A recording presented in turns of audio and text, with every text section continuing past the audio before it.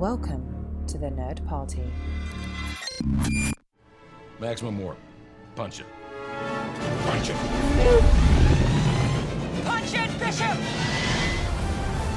Punch it. Punch that shit! Let's punch it.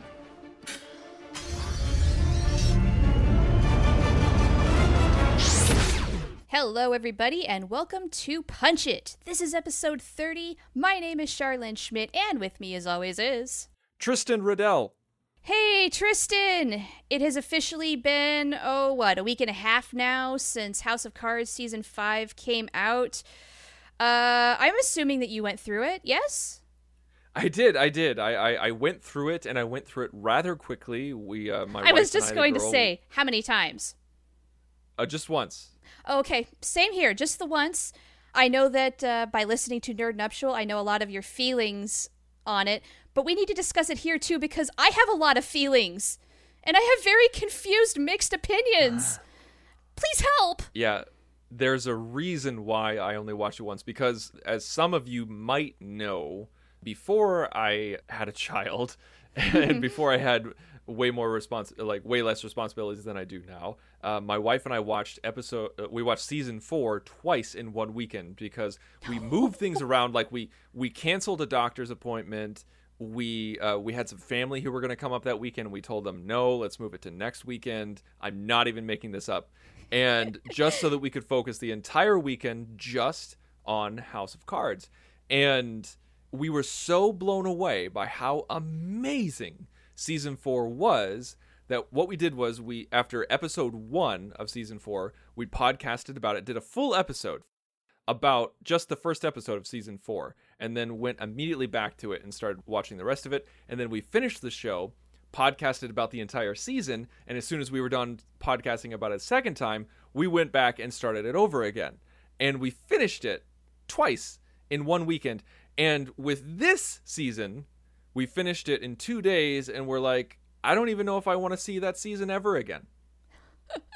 Okay, first off, I knew that you and your wife really loved this show, but I didn't know that you loved House of Cards that much. Oh yeah, it's a dear, dear friend. It's like that favorite uncle that comes every once in a while to the house, and everybody loves Uncle Rick, and you know, like he's the one who brings you gifts, and he's really cool to talk to, but you don't see him that often, you know? Right. That's House of Cards to us. It's a very special occasion, and so that when it does happen, it's just, oh my god, yay, happy times, happy times. And so, right. Yeah, when Uncle Rick shows up, and it's clear that he's been, like, he comes to the house drunk, and you're not really sure what's going on with Uncle Rick. You're like... I think that is a perfect analogy. Like, what the hell, Uncle Rick? And suddenly, it's not as much fun. Like, he texts you, he's like, hey, I know I normally come to visit in late February, early March, but I'm not going to be able to come until May 30th, but I promise it's going to be worth the wait. We're like, oh, great, okay, Uncle Rick's coming to town, May 30th. Yeah, we can hold out, it's cool. It's going to be a gay old time, and then all of a sudden he shows up, and, you know, he's fine because you hug him, and it's good to see him, and, like, right off the bat, it's a good time. But then all of a sudden, he starts to drink more and more as the weekend goes on. You're just like, I don't know if I'm digging you being around, Uncle Rick. Yeah, like, he comes with that big bottle of whiskey, and then as the hours, not the days, the hours go by, and you slowly see that bottle drain, you're like, whoa, what is going on with Uncle Rick? This isn't good. That is how it feels, and that's how I feel, in a nutshell, about Season 5 of House of Cards. So, for those who did not listen to Nerd Nuptial and your thoughts with the girl, you guys were ambivalent about it. In fact, is it safe to say maybe you even hated it? I don't like using the term hate, because I feel like hate is a little bit too strong and overused. We were severely disappointed with this season. Not angry, disappointed. I was frustrated more than angry. Okay, yeah, frustrated is a very good word because I would say for 3/4, maybe even more of this season, I am just thinking, okay, we're building up. What is going on? What are all of the characters thinking? I'm trying to plot in my head their motivations to sort of guess where this is all going to go. And we get closer to the end and I'm thinking, there is not enough time to wrap this up. And then, spoiler alert, from this point forward, I'm sorry, but where was the payoff? There was not enough payoff for all of that buildup. It was nothing. It just completely plateaued, petered out. And I'm just like, what the F? Yeah, I think I was talking with fellow host on the network, Lee Hutchison, and he put it pretty concisely, where he said he's like, the whole season just felt like they were prolonging the storyline and that they completely ran out of gas. And one thing that he mentioned that I thought was pretty apt was that it felt like a bottle show in Star Trek. Do you remember bottle shows where oh yes, like it all took place on the ship, and so it was a way to do a cheap episode, and you didn't transport down to a planet, so you didn't have to build anything new. There weren't necessarily any crazy aliens. This season of House of Cards felt like a bottle show because 90% of it took place in the White House, and 90% of that took place with two people talking on couches. It felt like they were just telling us what was going on instead of actually showing us or doing things. And it was just such a late letdown. And this was the first season without the creator and showrunner, Beau Willimon. You think that's got a little something to do with it? I think so, because if you asked me during season 4, because we talked a little bit about this in Nerd Nuptial, and I do recommend that everybody goes and checks that out, because the episode's called One Nation Under Wood, and you can go to thenerdparty.com/nerdnuptial to check it out. But if you listen to what my wife and I said about season 4, it felt like, because it was really mysterious as to why Beau Willimon was leaving. He said that he wanted to focus more on politics and see what he could do in real politics and see if he could, inflict good change or something along those lines. I might be paraphrasing. I know I'm paraphrasing here. Okay. But season 4 was so good and had so much new talent behind the scenes with writing as well as executive producing and directing. We kind of conjured up this idea that maybe Beau Willimon felt like he was being forced out, and maybe Willimon felt like season 4 was kind of out of his control, and so he's like, okay, if you guys are going to force people on me, then I'm just going to leave and I'm not going to be here for season 5. But after watching season 5, we kind of revised that hypothetical scenario and that guess, because that's all it was. It was complete guesswork, because we weren't there, we weren't in the writer's room, right? But we feel like maybe season 4 was just a drastic course correction from season 3 by Beau Willimon.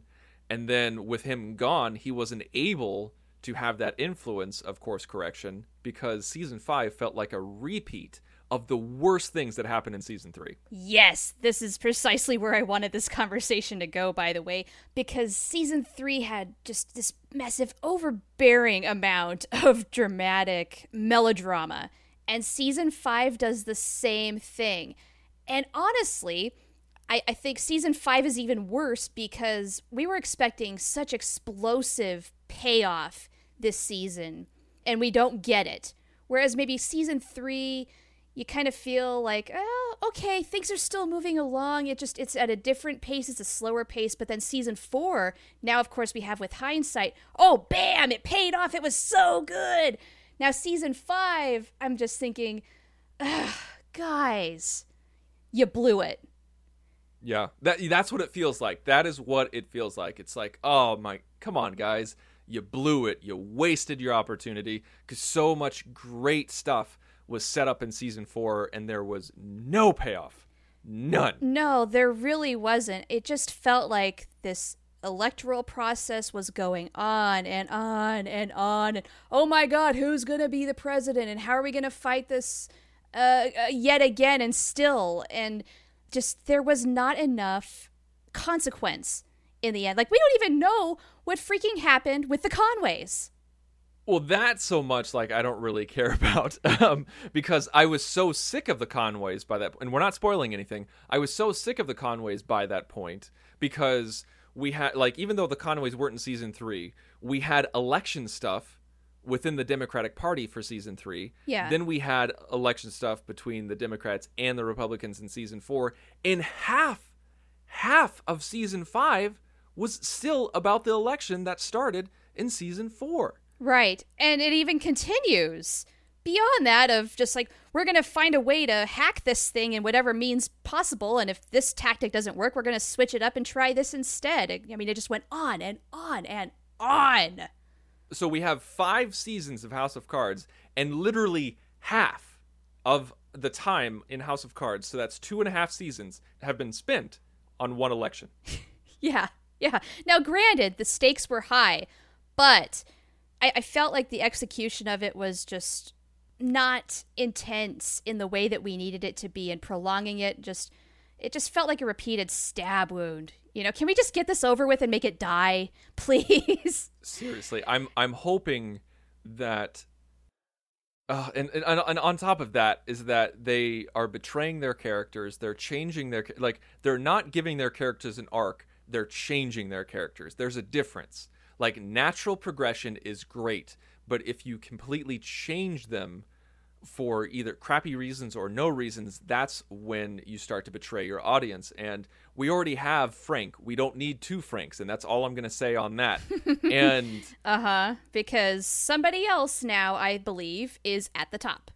It feels like Frank, and not just because that person replaces the stature of power or does evil things. It's just they now have the same character traits as Frank, and we don't need that. There is a reason why we have 1 Frank, because that's all that we need. So here's the thing, though, is that season 3 was pretty bad. Then you had a giant course correction with season 4, and arguably the best season of the entire show. I'm hoping that when we get season 6, if we get a season 6, which I'm pretty sure we will, that it will be a massive course correction from season 5. And so maybe it'll turn out like the Star Trek movies, where the like the even ones are the best one. I don't know if that doesn't work, though, because season 1's pretty awesome. But you know what I'm saying? Yeah, no, I do. And that's kind of funny. I never thought of that possible parallel before. And I do hope that you're right. I am hoping, because basically, aside from those early reviews, which got us so excited, we were talking about them and raving about it on this show, only to be let down. I think the general reception has been just kind of meh. Yeah, I looked up the general reception. I haven't read any in-depth reviews or anything like that, but I kind of scoured them as soon as we finished. And it was pretty much the same thing that we've been saying, is that it feels like the worst things of season 3 repeated. Yes. So if they're going to go through this pattern yet again, we do need an explosive season 6 to get this show back on track, back in everybody's favor, to make it interesting again. And I have to be honest, I really don't know where things go from here. I don't either. I mean, the only place that you go from here is death. Or like, people need to die, or the country needs to be obliterated, or there's like an apocalypse. I mean, I have no idea. I have no idea where they're going to go.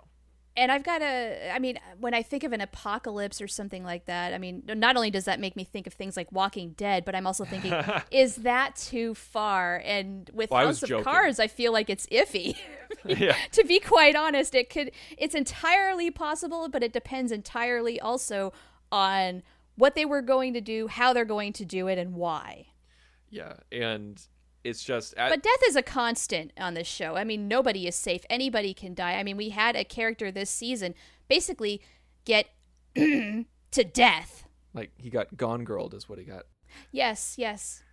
So I feel like we should move on, because the people listening, I think we did a pretty good job of not actually spoiling anything. Yeah, that was tough, too. That was tough, but I'm proud of us for doing it.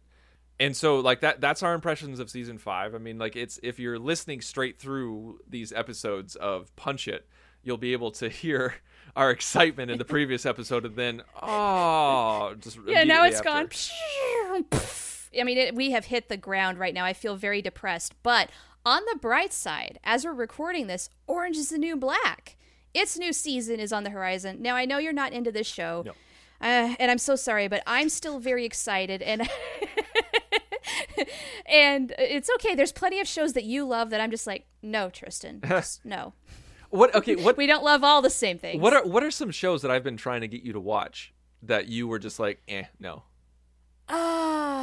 Okay. Well, actually, I think it's more movies that you've been trying to get me to watch. Maybe not so much TV. I mean, you've gotten me to watch Gilmore Girls and things like that. But for the life of me, I can't get you to watch freaking BoJack Horseman. I knew you were going to bring that up. Because I watched like the first 6 episodes of BoJack Horseman, and I was just like, eh. Yes, I know. And it's a very, I don't know, it's a very dark comedy. I know that doesn't appeal to everybody.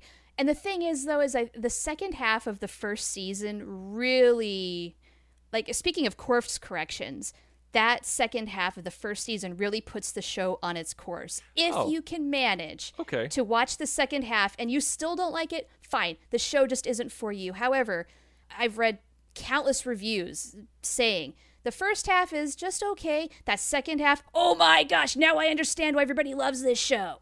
Okay, because I totally didn't make it to the second half, so just you saying that pretty much guarantees me giving it a second chance. All right, okay, I feel like I have accomplished something today. Did I ever get you to watch Parks and Rec? Did you watch Parks and Rec? Not yet. That's the big one. Like you and John Mills, I've been trying for years to get you guys to watch Parks and Rec. Yes, I knew that you were going to bring that up. Yes, it's on my Netflix queue. I just need to do it. I need to work myself up to invest in yet another seasons-long story. I mean, that is what keeps me from watching a lot of shows, is just knowing, okay, this is going to be a journey. Are we ready? And also, if my husband, Patrick, doesn't want to watch it with me, then I have to find the time to watch it on my own. And that's the really hard part. Like Lost, I've been wanting to watch Lost for a long time, but it has not happened. I promised John Mills, who's a co-host on the Nerd Party, gosh, it might have even been 2 years ago now, that I promised I would watch Lost. It's still in my Netflix queue and I'm on episode 1. I'm so sorry, John. I suck.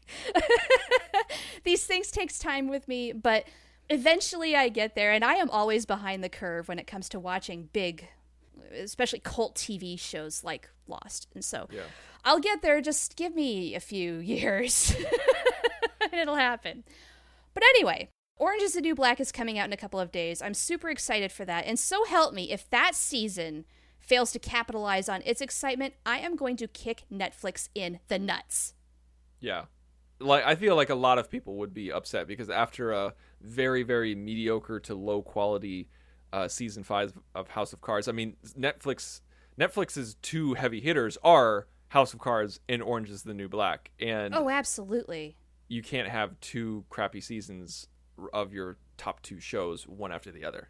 Yeah, and especially in this close of a time frame, if they're both kind of like consecutive fails by and large by the public, Netflix, you are going to be on some shaky ground and you better snap out of it. All right, well, this episode of Punch It has kind of been designed to be a little bit of a shorter episode, but we wanted to rant, we wanted to talk about season 5 of House of Cards because we just couldn't. We couldn't do it. We couldn't not do it, like we had to do it. Yeah, after all this time of talking about it, we had to say something, but also, I mean, it was a little cathartic because for you and me, aside from a few random texts, this is our first time talking about it together. It's true. Yeah, we haven't talked in depth, just like you said, just a text here and there. Last week, we did promise that we were going to talk about a potential spin-off of Netflix, whether that was a prequel, sequel, or ran alongside it. And I believe that we landed on focusing on Garret Walker. That is correct. He was sworn in as the 45th president of the United States, is the former governor of Colorado. And so what we're going to do is write this guy's backstory and talk a little bit about his ascension to his presidency, some big moments maybe of what brought him to his presidency. And so I've been thinking a lot, actually, about maybe not so much the actions that brought him to the presidency, but who is this guy? Mm-hmm. We have to define who he is, what makes him tick. This is going to be the central character, and so we have to figure out what is this guy's motivation in life. And, of course, we also need him to be a little different from Frank. A spin-off show needs to have a different flavor with the same kind of spirit. And so, I mean, politically, on that landscape, you've got the spirit. You know it's going to be dealing with Washington and politics and all of that. But his journey, I feel, should be very different than Frank's. Absolutely, and I think I'd love to start there about the feeling of the show. the style of the show, the feeling, the verve, what type of show would it be? Because Better Call Saul is a very different show from Breaking Bad. Yes. But it still is the same universe. It's still created and directed by the same people. And so it definitely is a companion, but it's not a twin. Right. Yeah, we can't have a clone, but we need it to be, even though this is a prequel, we need it to be a successor to the same format and style that House of Cards portrays. Now, right off the bat, my gut instinct is that Garret Walker does not talk to the camera. I don't think anybody talks to the camera. Well, we were going to have to answer that question, and so my idea going in actually was, no, he was not going to talk to the camera until maybe the very end. I feel like season 5 has ruined that for me. That's true. And so I can't endorse that. Okay. I feel like it is just Frank. Like it is Frank's thing, and now Claire's because of what we saw in season 4 at the end of season 4. Right. It's an Underwood thing. It's an Underwood thing. Yes, there you go. It's not just a Frank thing. It's an Underwood thing. It's this power couple who transcends politics and so can bust through the fourth wall. And I feel like Garret Walker, this might sound silly. This might sound really silly, but ever since season 2, Frank, if you notice, in season 1, Frank never uses the term you. He doesn't talk to the audience as an entity or as a person. Uh-huh. He doesn't do that in season 1. He just informs this fourth wall. In season 2, it gets much more on a personal level because he says something to the effect of, I really hope you don't judge me. He said you. He addresses us as a person, and I think that's really interesting. And so he becomes a little bit more intimate with us as the seasons go by, even though he's spending less time with us. And so, like I said, like this might sound silly, but if Garret Walker started talking to the camera, I feel like we would be thinking as we started doing a rewatch of House of Cards, why isn't he talking to us now? And why isn't he asking us if he can trust Frank? This is true. I like the idea of keeping that as an Underwood thing for the very reason you already stated. Like this transcends politics. Whereas I feel like Garret Walker is going to be maybe a little more of a I don't want to say conventional politician because that makes him sound boring. Mm-hmm. But I do feel like he plays more by the rules. Yes. I mentioned earlier, I've kind of been thinking a lot about the psychology of this guy. And so I'm thinking about things like why he entered into politics in the first place. I want to pitch a little something and see what you think about this, okay? Lay it on me. I feel like Garret Walker is a much more innocent man than Frank Underwood.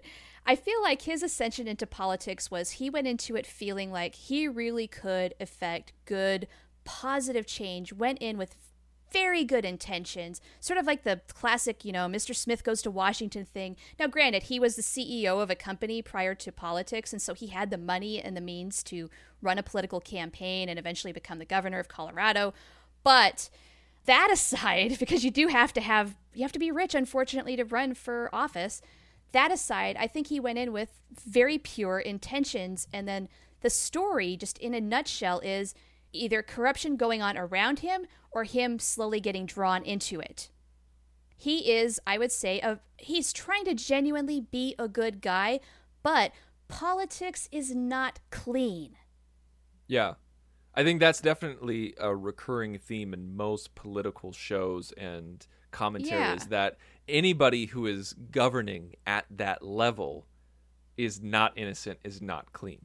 Right. You have to do something a little shady or more to get where you are. And so this is about a well-intentioned, clean guy, or at least he starts off clean, working in a very dirty profession. And how does that affect him? What happens from there? I like that idea because there has to be, and this is going to have actually a lot of parallels to Better Call Saul, because this entire journey is going to have a rain cloud over it. Oh yeah, because we know how it ends. We know how it ends. With Better Call Saul, we know that he has to go into an underground witness protection program that's not even ran by the government. It's ran by mobsters. Not technically mobsters, but you know what I'm saying. And Yes. It's not government WITSEC, it's a private WITSEC. That's how down the rabbit hole he is.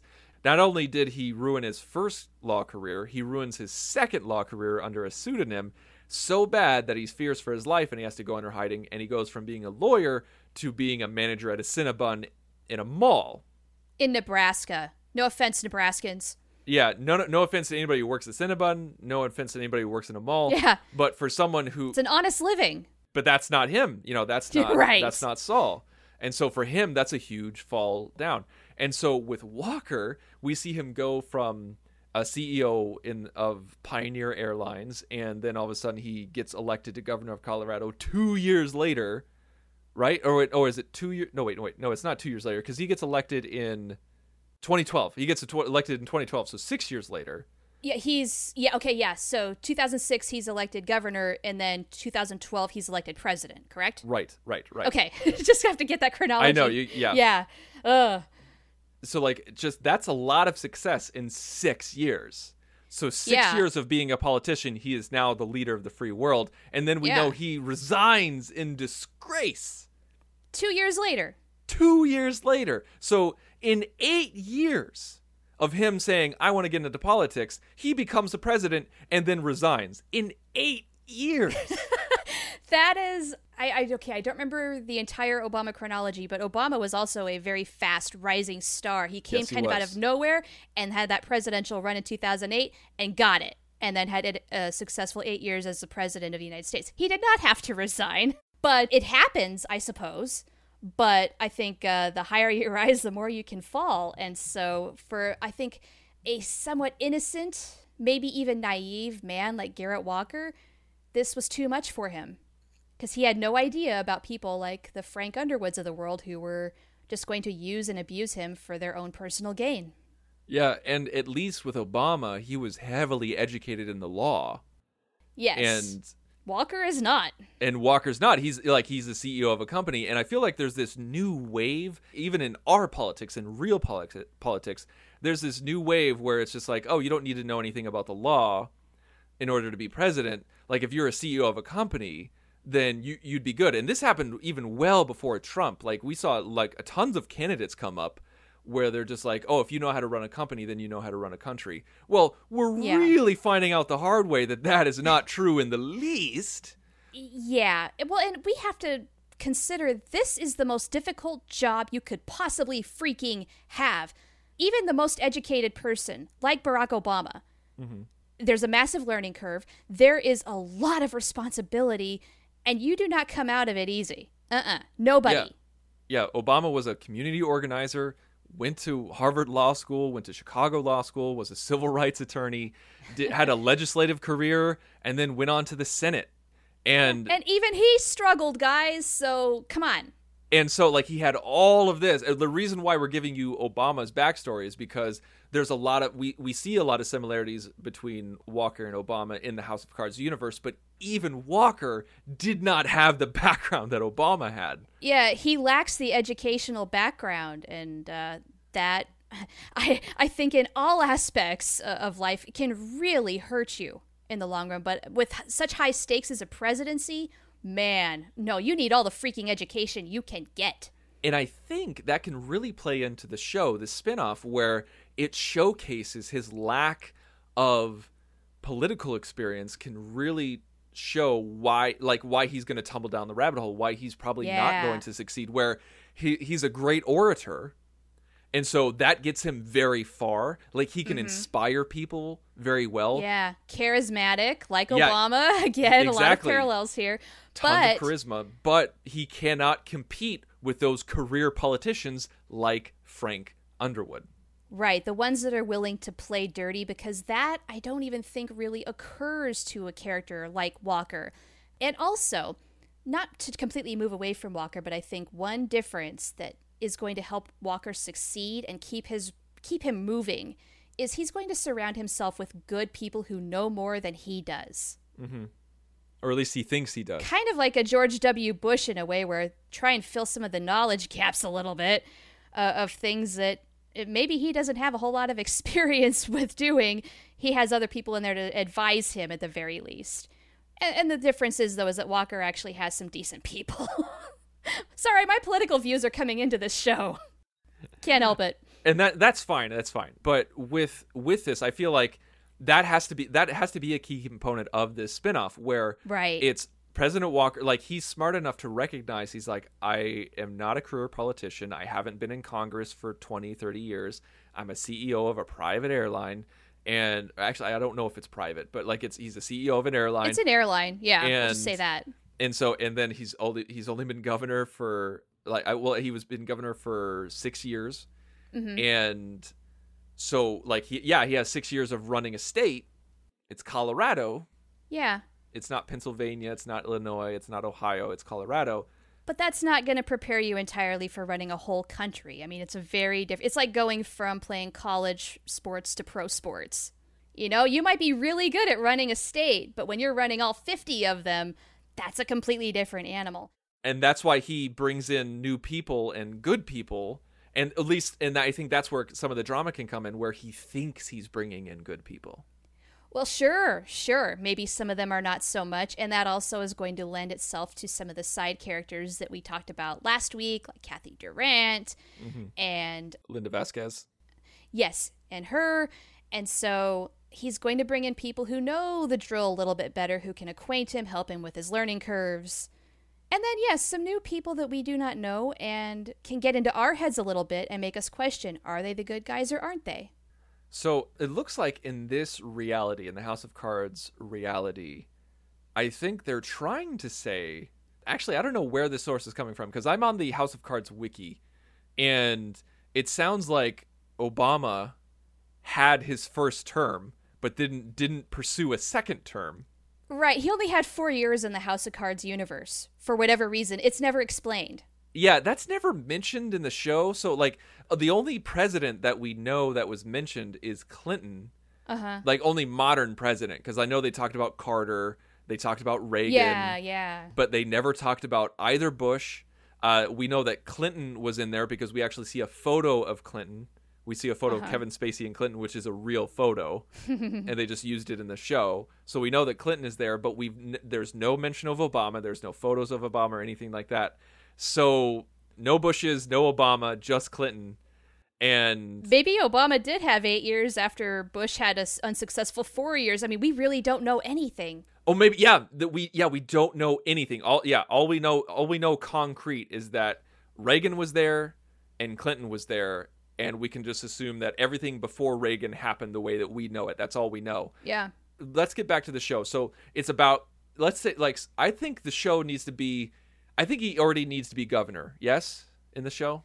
I think so, yeah, because if you go any further back than that, it's going to be too much ground to cover. And honestly, forgive me, I don't know much about being a CEO, but that does not excite me very much, about seeing him run a company. No, not with, for a House of Cards spinoff, no, you want to focus on politics. So it needs to be his rise to the White House. Yeah, I think you start with him winning governor of Colorado. Oh, you want to start with him as governor? I was thinking about, like, he's already been in office from Colorado, and so, like, somebody comes to him, you should think about taking a presidential seat, because 6 years as governor, maybe. But here's the thing, Tristan, is maybe we don't actually see him become president, because we kind of already got that in House of Cards. Maybe we just end the show with him maybe either deciding to run for president, or, you know, you go to election day or something and we know what happens from there. So you cover those 6 years. The only reason why I thought about starting with him becoming governor is because of the parallel of him becoming president in House of Cards. Explain that. Expand on that. To have a nice little bookend of sorts. It's a beginning. It's a very concrete beginning. I think I might need convincing on that. Okay, fair enough. I don't know if I have enough to persuade you or not. Well, okay, so with me, I gotta have Washington politics in there. And I feel like that is House of Cards. Now, I'm not saying that we need to be in the White House. Right. We're not going to be yet, no. Yeah, and I think that's really interesting to not be in the White House, to see an election not in a White House, because, you know, like, we start at the inaugural ball in House of Cards season 1, and everything happens either at the Hill or at the White House. And so I think it would be really interesting to see a grassroots campaign outside of DC, but still connected with DC. And if we start with him beginning of the governorship, like let's say that we're showrunners and we're like, okay, well, we either end with him starting to run or we end with him actually winning. I really feel like we need to end with him winning. I think we need to see him win. The presidency, you mean? The presidency, yes. I feel like if we don't, then we'd be cheating the audience. Okay, so you want to start, maybe a couple of years into his governorship and then ending with him winning the presidency? What if we start with him being reelected as governor? Okay, that's a good idea. What if is that a fair compromise? Yeah. Okay, so because then, second term, I mean, the honeymoon's kind of over. You really have to show what you're made of. Then you're not new to this anymore.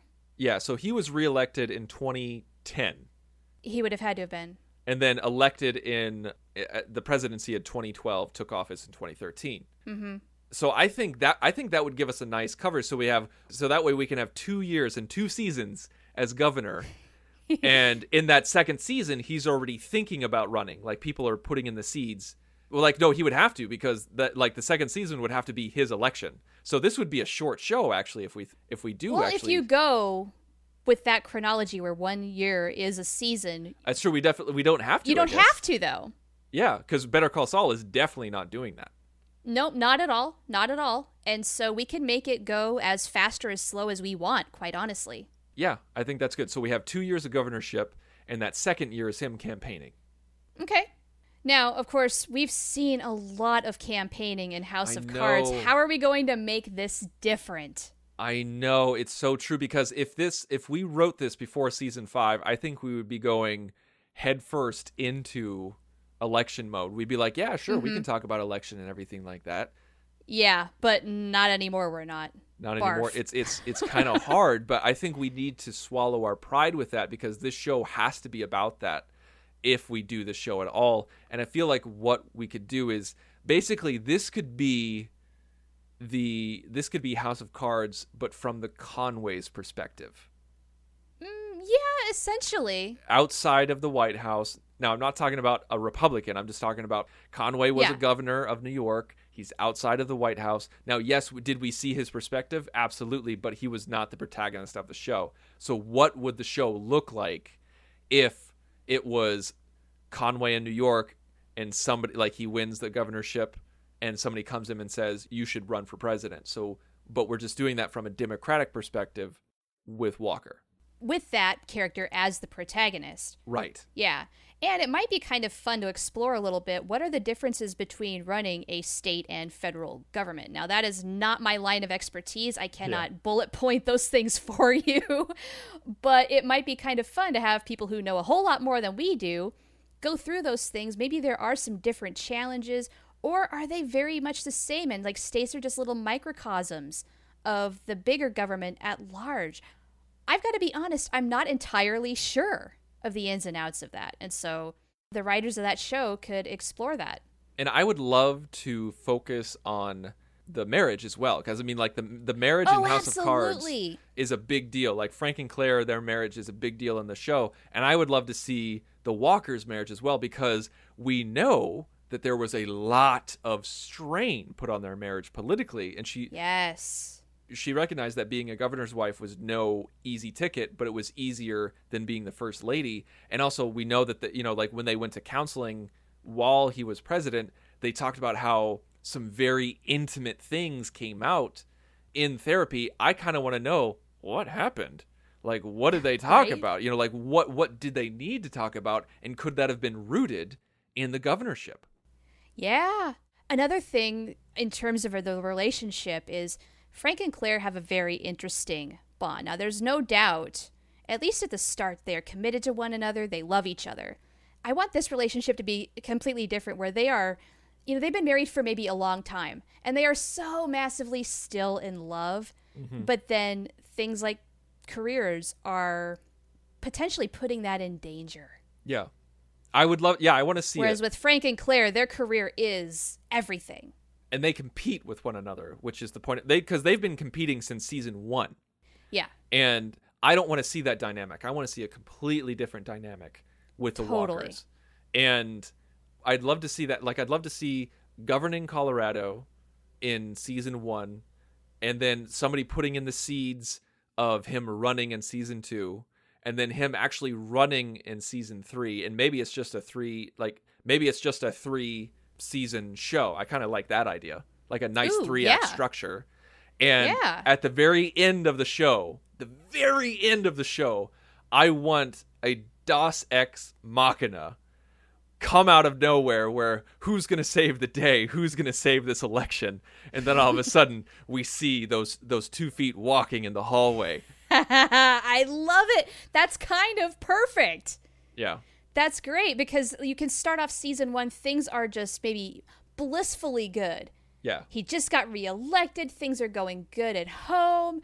He's on top of the world. And then we see the slow descent, where things at the very end of season 1, maybe where, okay, there's potentially a little bit of danger involved, or there's something threatening him, compromise. He's compromising his ethics. He's compromising his morals. Yeah, he's going down a slippery slope. Season 2, things start to get a little more complicated, and then season 3, he's got to decide which way he's going to go. What is he willing to do to earn the presidency? Right.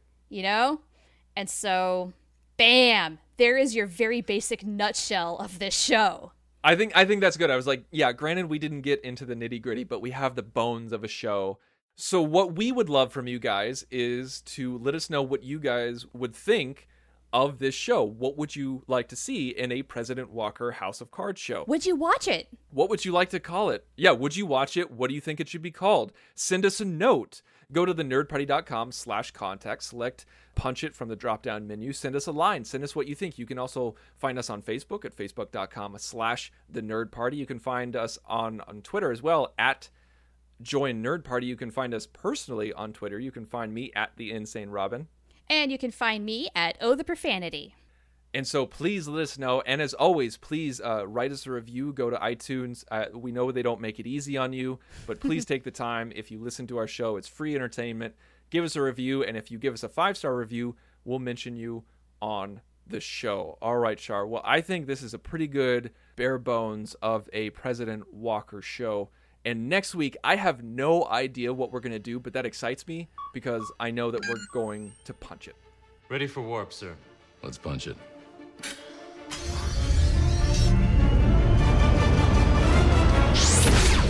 Join the revolution.